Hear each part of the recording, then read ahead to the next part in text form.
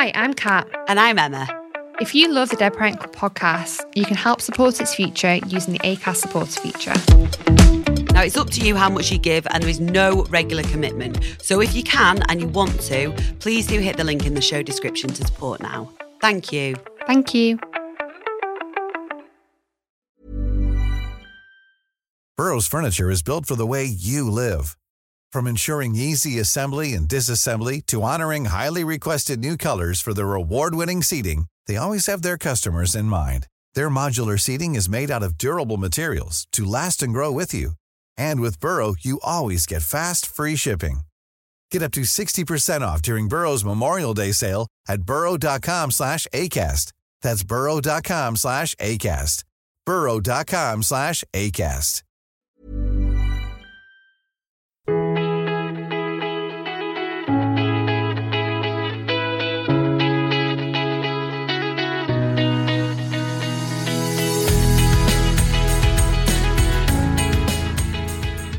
Hi, you're listening to the Dead Parent Club podcast, a podcast designed to open up the conversation surrounding grief and to ensure young grievers feel less alone. I'm Catherine Hooker, and I speak with young adults from all over the world whose lives have been impacted from losing a parent at a young age. The good, the bad, and the banter.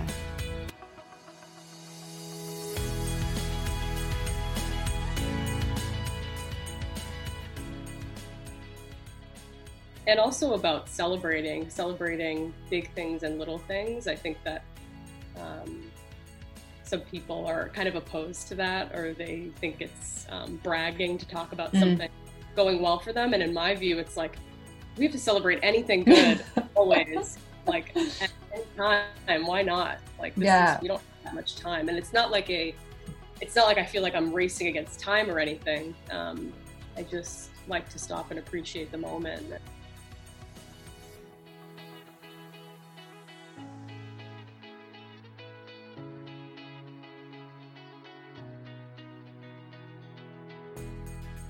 Hey everybody, and welcome to this week's episode of the Dead Parent Club podcast with writer Alex Zappala.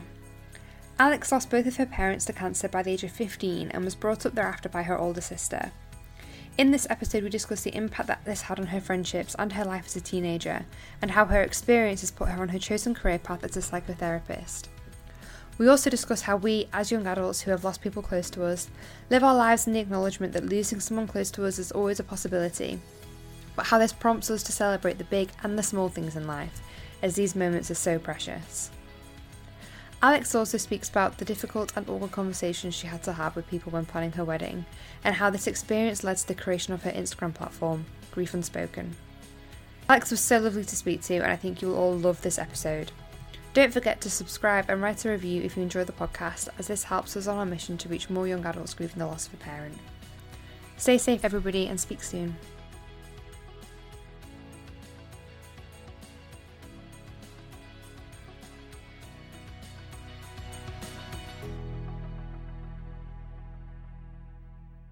Thank you so much for coming on to the podcast. I really appreciate it. Thank you. Yeah, it'd be fab.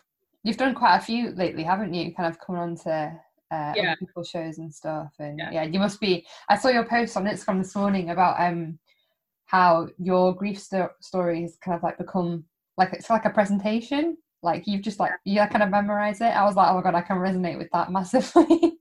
Yeah, even just in like casual conversation, if you have to tell somebody. I just think it's like we have kind of a like quick way to get it out. Yeah, it just kind of rolls off your tongue now, doesn't it? Yeah. I'm always the same because like I went on to the Grief Gang. She did like a live podcast, a live Instagram thing a few weeks ago, and it was the first time somebody had kind of asked me my story in forever, because obviously I'm always on the other side of like the interview, and I kind of froze and I was like, yeah, I mean, my mum died, and I'd kind of forgotten how to kind of get it out in the way that I usually would have done, because you just haven't been asked in so long. It was so strange. Yeah. Well, if you wouldn't mind then, going into your story and telling the listeners your grief journey. Yeah, sure. So my grief journey started when I was 8 years old. When I was 8, my dad was diagnosed with esophageal cancer, which, if you know anything about esophageal cancer, there's not much early screening for it. So by the time he was diagnosed, there was no possible treatment. And it was more just about palliative care and making him comfortable. So he died 3 months later.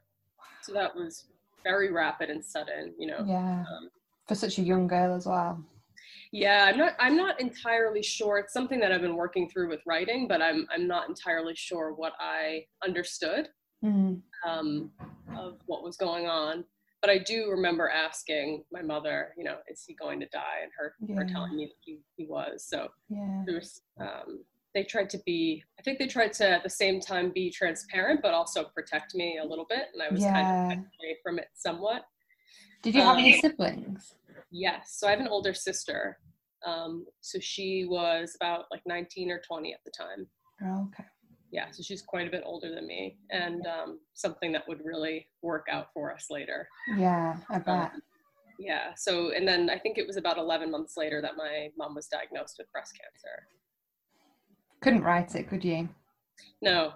I mean, it seems so unheard of. And that's the interesting thing, is I've only connected with other people who it's happened to on the internet.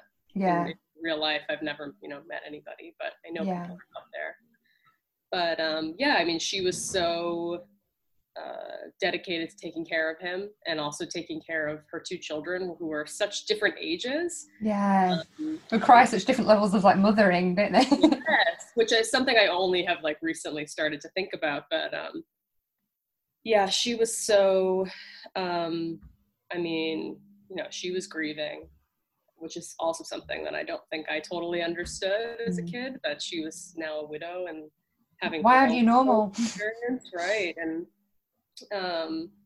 yeah, so I think she just was not focused on whatever was going on with her, because she was so busy taking care of everybody else. And then she was diagnosed, but her battle with it was much longer.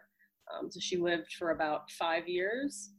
And I think she went into remission at one point, and then it came back and was just kind of all over at that point. And that was a couple weeks before I turned 15. So that was also pretty shocking for me, because I think as much as I was familiar with death and I knew that it was possible to lose her like I had lost him, you get so used to living with somebody who's sick that it's sort of, you kind of don't let yourself go ahead to another possibility. You just live in that. I think people kind of have the presumption that because you've been told that your parent has cancer, you kind of, during that time when they're ill, you process the idea of them dying, or if they're diagnosed terminal, you process the fact they're going to die. But that's not the case. That's never the case, because why would you want to sit there when the person's still alive and in your head be like, yeah, they're going to die at some point? Like, nobody wants to do that, so you just don't. Right. No, and I had already had the experience once and still couldn't process that idea. I didn't think that I thought that she would see me graduate from high school. I didn't, you know, and I was just starting high school. So I think I was preoccupied with my own things that I had going on. And the pressures. Yeah. And then she died about, I think it was like 2 months into my freshman year of high school. I can only imagine like how like completely world-rocking that is, like traumatizing. My after my mum died, my dad also got diagnosed with cancer, so I understand how that can, you know, you kind of feel very, why the hell is this happening to me? It can feel like you're being targeted like by the world in such an awful way. I'm grateful so far my dad's recovered and is okay at the moment, but you know, it's always the thing with cancer is that it's like a beast that somehow always finds a way to return. So it's kind of like living on that line of knowing that at some point it will come back, and I know that it will. But I can only imagine as a teenager, you must have had a lot of those like angry, resentful feelings towards what was happening to you. Yeah, I think I felt like this is so unfair, and how can this even be possible? Yeah, you do feel like you're being, you know, like, yeah, attacked by like the universe or something. What did I do wrong? Yeah. Yeah, but at the same time, you know, you also don't know anything else. That's your only reality. So it can kind of leave you with this impression that that's just what life is. You don't have much else to go on. That's your only experience, is having these, you know, and I know that this isn't the case for everybody, but I had these really great relationships with my parents, and my parents also had a really great marriage, a really great relationship. So it was a really happy home. So all I really knew was having this happiness and then having it totally taken away.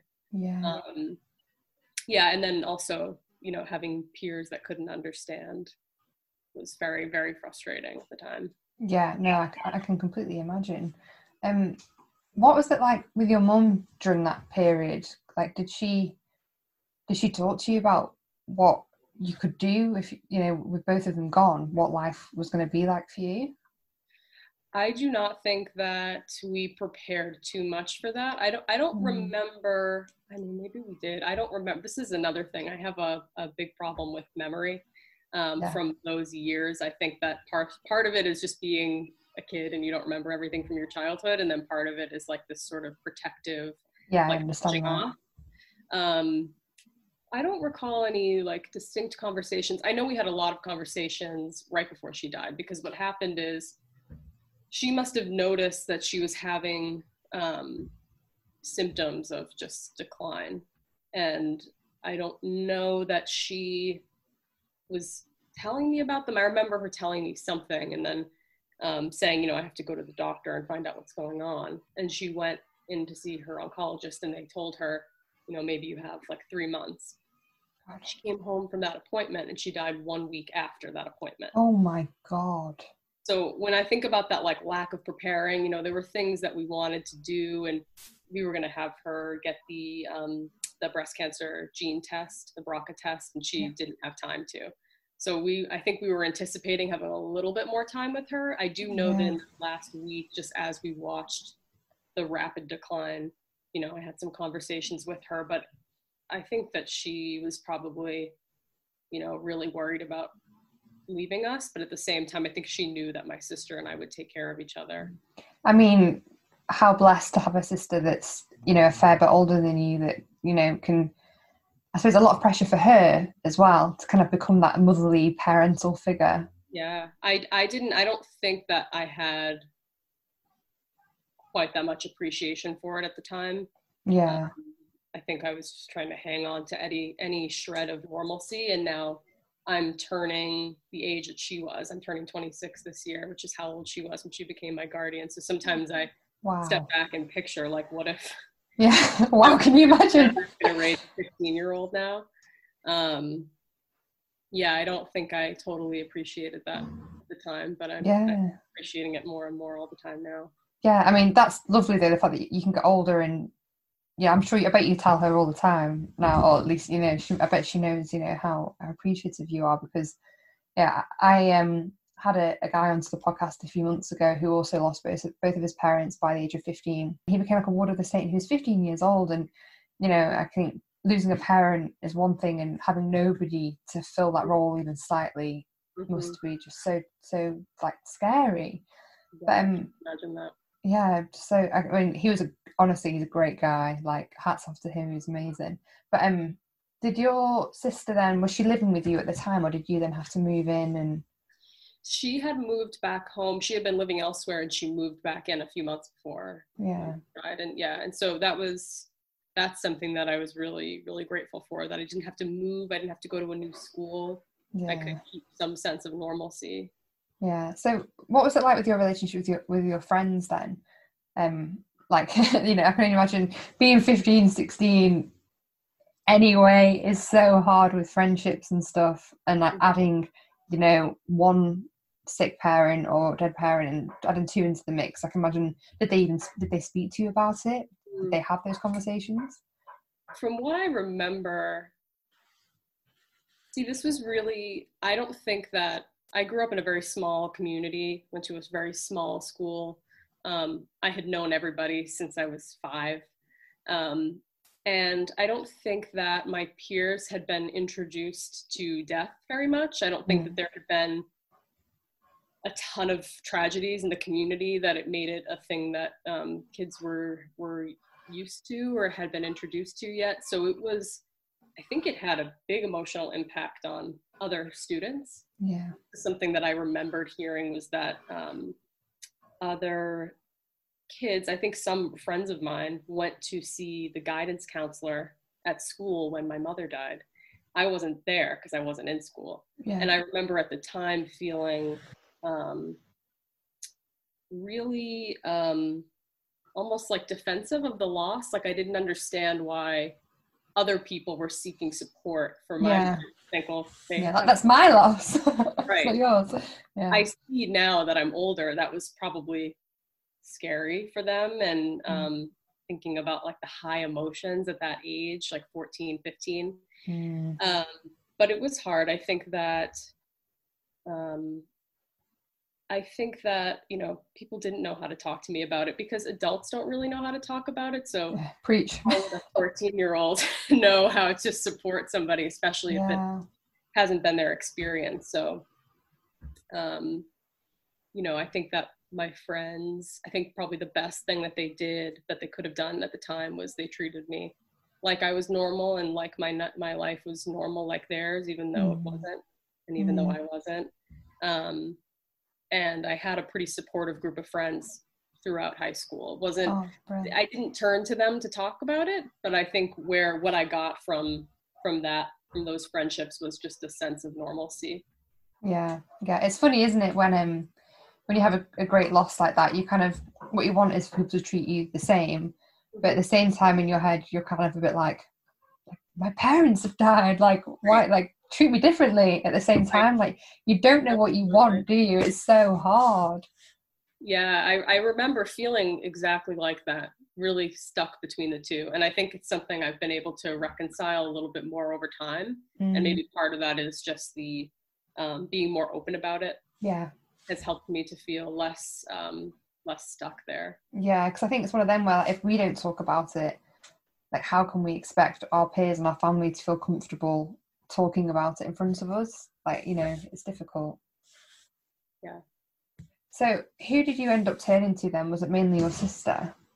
Yeah, I think even to this day, she's the only other person who just intimately knows the experience, especially because we lost the same people.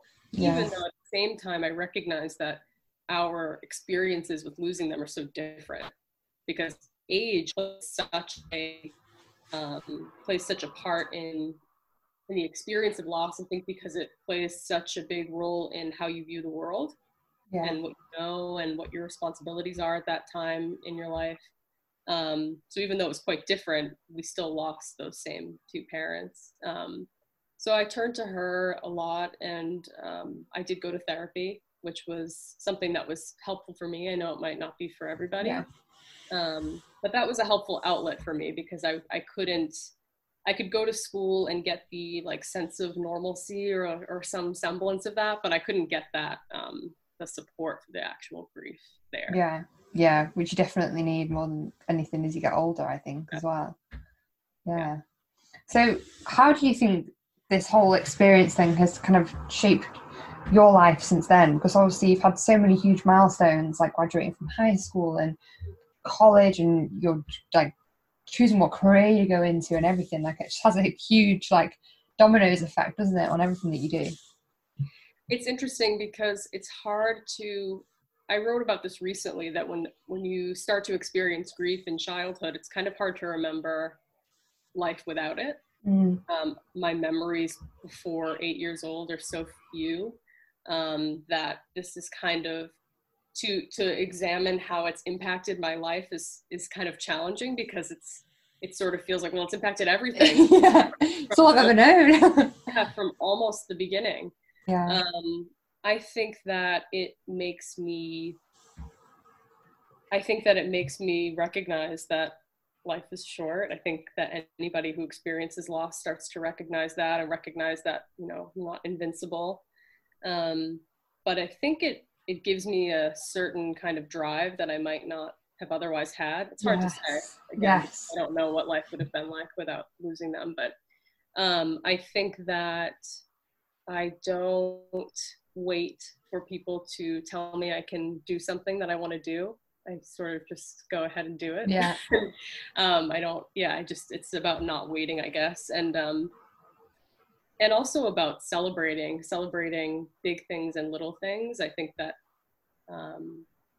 some people are kind of opposed to that, or they think it's bragging to talk about something going well for them. And in my view, it's like, we have to celebrate anything good always, like at any time. Why not? Like, we don't have that much time. And it's not like I feel like I'm racing against time or anything. I just like to stop and appreciate the moment. And, well, I think it's because you know that life can be so difficult, and like when you've experienced that level of like low and just not kind of feeling anything happy or celebratory, like when anything does happen like that, I think you just feel everything twice as much as you would have done before. Yes, I definitely think it makes the good stuff better.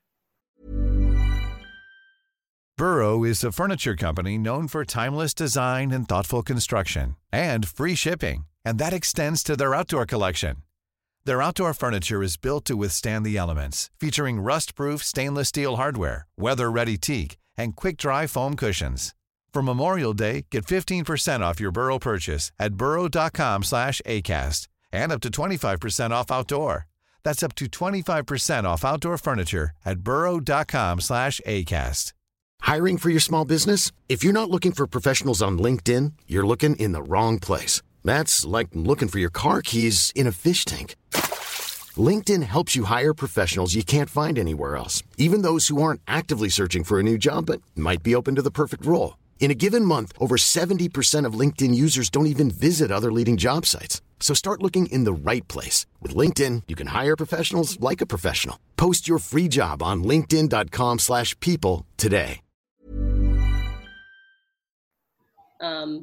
It's maybe not so much about feeling like the time that we have here is so short, but maybe just that things can change so quickly.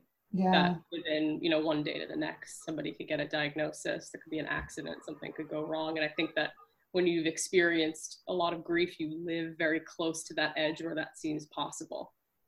Whereas maybe other people, it seems so abstract to think about a death happening in their lives. Far away, like, oh, that would be terrible. That doesn't happen. That doesn't really happen to me, though. And for us, it's so right there. Yeah. I think that how could that not impact how you live? Yeah, I feel like that's why people that haven't experienced the loss find it so difficult to talk to us about it though as well, because they don't want to think about that. The idea of losing somebody close to them is something that just won't happen, that they just didn't even want to acknowledge the fact that it's happened to other people because all of it's too painful. Yeah. So are you training to be a psychotherapist now, or are you a psychotherapist? Training. You're in training. Yeah. Brilliant. So, do you think that obviously then what's happened to you as a child has kind of put you on that path to choose that career then? I think so. I think that there's certain parts of, I've always been an empath, I would say, and I think that I've been that way since I was really, really young, but I don't know that I would have quite the same drive to make that my life's work. Yeah. Help people. Yeah. And I'm sure I'll work with people struggling with issues outside of grief and loss, but I do think, and I don't think it's, it's not like it's absolutely necessary to have had that experience to be able to help somebody with it in therapy, but I do think it adds a certain type of empathy that maybe you can't learn, you can't train for, you can only definitely have from your experience. Definitely. And I think with like grief and loss comes with, a lot of people experience all the other, mental illnesses that come with that. I know, so many people, myself included, that have struggled with anxiety and depression afterwards, just because everything's just been turned upside down for you. And, I think we like kind of certainty in our lives, and we like knowing what's going to happen. And I think those kind of events just make us so hyper aware of how bad things can go that we've become so scared until we realize that actually life is for the living and for taking, and you know, that's when you kind of become that celebratory person that just is so grateful for everything. Yeah, absolutely. It does just have such a huge impact. It's crazy. Obviously you have your own kind of grief platform as well on Instagram, and you know, you do quite a lot of talks on grief and things like that. Is that something that you recently started, or you know, was it something that you kind of realized that you could do to kind of make a difference to other people in this community, or kind of is it something that's been ongoing for a while? I would say that I mean, I only started the Instagram, I think it was last July maybe. And at the time, I didn't have a big plan for what I wanted to do with it. I didn't set out to necessarily create a platform. It was more of like an online diary. I think I needed to go somewhere and like unleash some stuff. Yeah. Because I was getting ready for my wedding, and I was thinking a lot about how grief plays into that. I don't think that I had totally expected it, because I actually had I'd gotten married in 2018, but we had done like City Hall, just like a civil ceremony. It wasn't like a big wedding. Yeah. And then we were planning to do like the big, lovely national ceremony. The party. Yeah. And I think, you know, that day that we had gotten, you know, really married was bittersweet. But I think that there's so much pressure that goes into planning a big wedding party, and so many moving parts, and so much of it involved me explaining to the different people involved. And I was very fortunate. I had wedding planners, and they were very helpful. But I had to talk to other people involved, like the officiant or different vendors. And it was just a lot of these awkward explanations. Yes. No, they won't be there. Like, no, like mom, dad won't be doing this. That's so gross. You just have to kind of like keep doing that. And so on one hand, feeling renewed grief because I'm really having to confront the fact that they're not going to be there. And then on the other hand, dealing with this awkwardness. And that was also part of what drove me to start talking about it more publicly, is like having had so many awkward encounters where people just don't know what to do with it. Some people take it pretty well, and other people it's like it totally halts the conversation. Oh, I hate that. That's the worst thing. It's terrible. Which is so funny, because I actually think that when people have had a lot of experience with grief, their reaction isn't very big. The reaction's really like, yeah, it's kind of like more subdued. Yeah. But when somebody's shocked, it's a whole. Oh, I'm so sorry. I'm so sorry for even bringing it up. I didn't realize all of that. Yeah. So that was what got me to start posting about it. But when I started writing about it online, it was more of, it was more just a place to unleash. And then over time, once I started connecting with people, I thought, you know, I could actually write from a place of service and see what parts of my experience, rather than maybe putting out every single detail of my experience, what parts might resonate with other people. Yeah. I mean, the grief community now is just huge. I mean, you've probably seen it yourself just from being in it since last summer. Like, it's just growing and growing, and it's amazing. You know, I think the things that we would have done, and like that you would have done when we were younger, to have had that kind of community online and to see that everything that you were feeling was completely normal. I mean, can you imagine having that access like at your fingertips? It would have been amazing. Yeah, it is incredible. I didn't, you know, I made the account before the wedding, and then I sort of like slowed down. I think I had a lot I needed to just get out there. And then I sort of took a step back and then thought more about what I wanted to do with it. And I felt a drive to start connecting more with people. But I only really started pretty consistently back in February. And even since then, I've seen so many people like join in the conversation. It's incredible. Yeah.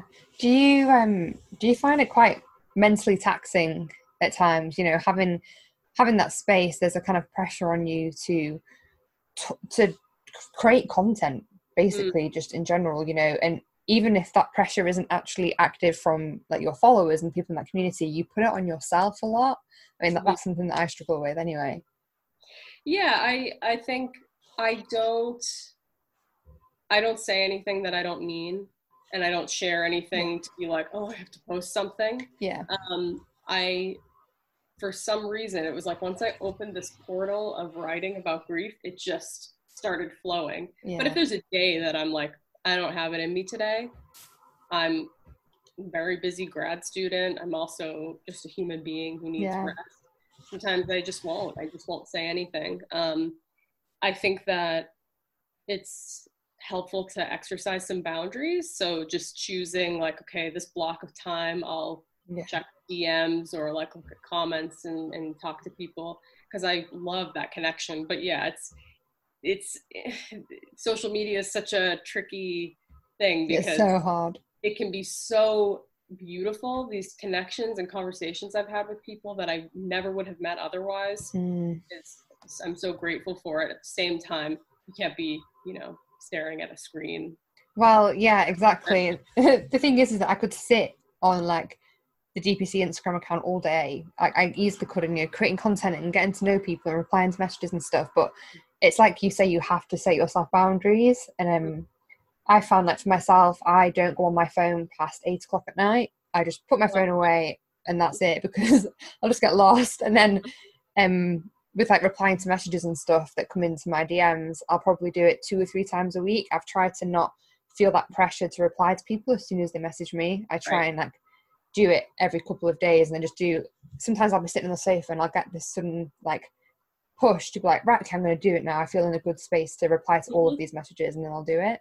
But it is hard kind of being the facilitator for those spaces. It's difficult, but it is such a beautiful thing. And I think I'm so blessed to get to know people like you and other people that have built these spaces on Instagram and on Facebook and stuff, because it's just so nice to see people coming together and they're all on the same path, like to try and make grief just more accessible and spoken about more. Yeah, it's definitely a thing that it's not I would hope, this goes for anything, but I would hope that nobody out there would go, oh, there's enough people talking about it. Like, what's the point of me joining the conversation? It's like, this voices amplify it. So like anyone who, I walk this fine line of talking about the importance of sharing grief, and then also recognizing that it's not going to be helpful for everybody to talk about. I recently had somebody ask me, they were thinking about starting an account and asking, what led me to do that. And I was honest, I didn't start it to just be of service. And I think if you're only doing it to help other people and not because it also feels good for you, you'll just be sort of like pouring from an empty cup. But definitely, anyone who wants to, it's like, please join in, because it does, it just becomes more and more normalized. Yeah, definitely. Have you kind of noticed a difference at all in the way that people from like America talk about their grief and UK people like myself? Is there a difference in the way that people deal with their grief, or even just how open they are about it? I don't know about in like not online. I don't know if I could compare, because again, I've only connected with people from the UK online, but from the moment I started the Instagram, I realized that most of the Instagram accounts that I was finding on grief are from the UK. Yeah. Which I'm like, we must be behind US accounts. And they are out there and they're growing. But that really struck me. And I thought it was so funny because I've always said mum, not mom. Okay, like, really? It sounds so unnatural to me. And I've always written at MUM since I was a little kid. Oh, interesting. And I realized that I'm writing mom, and I'm like, people probably think I'm also from the UK. Another UK grief account, for goodness sake. It's so true, because that is something that I've noticed. I get quite a few messages from people from the US, and they say like, oh, it's been so refreshing to come across this page, because nobody from where I'm from speaks about it, and I can't find anything anywhere, but I've found all these UK pages, and I'm like, no problem. Yeah, I don't know why that is, but interesting. Yeah, it's good. Like you said, there are more and more pages from the US popping up, which is fab. It's just so cool. I look at my podcast statistics and stuff, and I see that I think nearly the majority of my listeners are from the US, and I'm like, wow. I kind of always thought that it would just, when I started, I could never envisage it even being outside of the UK. So yeah, I think it's amazing that we can reach people from just like all over the world, and like right now we're like so far away from each other, but we've got so much in common, so it's amazing. Yeah, I know, I love that. So one of my kind of final questions for you is, like, do you think that it's changed your attitude towards your life and the way that you kind of attack it? Yeah, I would say that I, like I was saying about celebrating, I appreciate everything. I appreciate, I'm not saying every day. It's not like I walk around in like a constant state of gratitude. It's unrealistic. But I think I have more appreciation for things being boring and stagnant. I know, like right now, some people, it's very frustrating. I understand that. But I think just me knowing that everyone in my life is healthy and everyone's good is more than enough. And anything else is just awesome. But I think I just go for the things anything that lights me up. I just want to go near that and not waste time wondering if it's something that I'm worthy of or that I should do right now or put off. I think that, I think it's changed my drive. Yeah. Do you have any kind of exciting plans for your page, or like anything that you kind of hope to achieve from it? I mean, I guess that I am working on a book, and I do hope to publish that at some point in time. It's not something I'm in a rush for, because again, I'm also getting ready to graduate this spring from grad school. That's a lot, and I'm starting clinical work, so that's something else I'm really focused on. But I do want the book to happen at some point. But I don't want it to be. It's not an ego project for me. It's not something that I just think I'm so important that everybody needs to hear every detail of my story. But again, that I think that maybe there's a way that I could pull elements of my story out that could be helpful for other people to read. And I know that's something that will not be for everybody, but reading books about other people's experience was something that was helpful for me. Yeah. I mean, it's similar to this podcast, the reason that I kind of created it is because people find comfort in listening to other people's stories. It's just kind of the way that we are. Yeah, I mean, that's sort of not an end point by any means, but that's probably the biggest thing that I hope people who like reading what I'm posting now, or who are on my email list and like the excerpts I'm sending, would potentially be interested in reading the book. Yeah, definitely. I mean, that's really exciting. Looking forward to finding out more after you've kind of gone through this huge, big life like changes there, working full time and passing your degree and stuff. That's so exciting. My final question is, what advice would you give to somebody else who has perhaps also lost both of their parents similarly to you, and they're young, perhaps in their late teens, early 20s? I don't know that this is a piece of advice, but I would start by saying that it won't always be like this. You won't always feel like this. I can't know what the nuances and details of everybody else's life, but I would like to think that, I would say you will find some happiness again. And I say that from experience of really not thinking that would be possible for me, especially after my mother died, especially just taking in this reality of not having any parents, and just raising a lot of existential questions about my life and what it meant and if I would ever be happy again.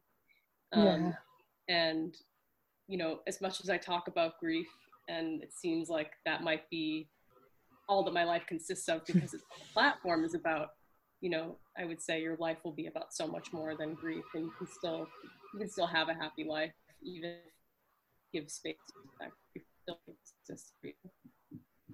Brilliant. Thank you so much. I really appreciate your time today. I know it's probably quite early for you, so hopefully this has set you up for a productive day anyway. Yes. Well, you're so wonderful at this. I mean, I've heard you before, but I feel like I know you, and the first time we've ever spoken. So this is really great. Well, thank you so much. I mean, that it's something weird for me. I never thought that I would feel comfortable talking to people that I've never met before, never had conversations with before about something so deep and personal, but I think it's just like, because you understand that kind of feeling straight away, it's just such an easy conversation to have. I never would have expected it. Yeah, it is like the great connector, I think.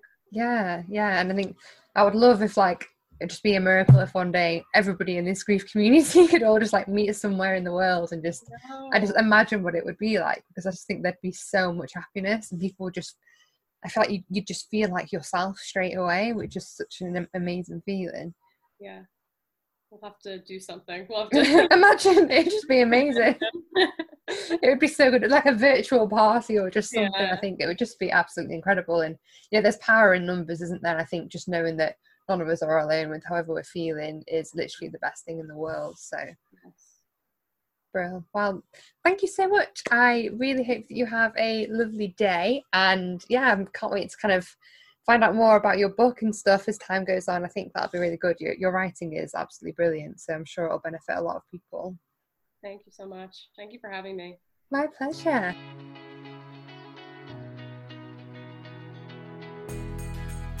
Thank you so much for listening to this week's episode of the Dead Parent Club podcast. I so hope that you've enjoyed it and you found some comfort in the stories that you've heard here today.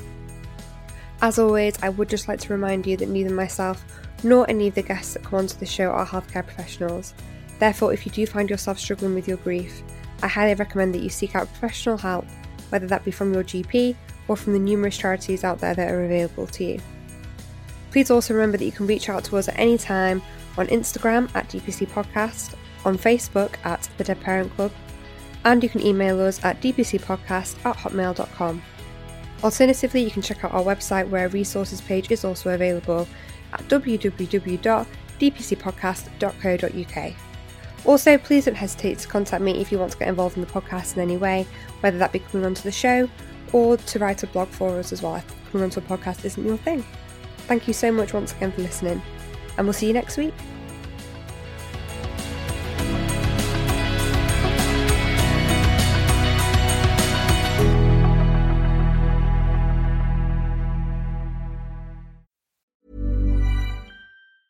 Hey, it's Paige DeSorbo from Giggly Squad. High quality fashion without the price tag. Say hello to Quince. I'm snagging high-end essentials like cozy cashmere sweaters, sleek leather jackets, fine jewelry, and so much more. With Quince being 50 to 80% less than similar brands.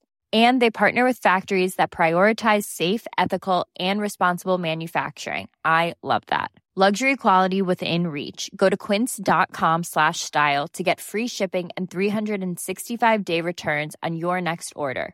Quince.com/style.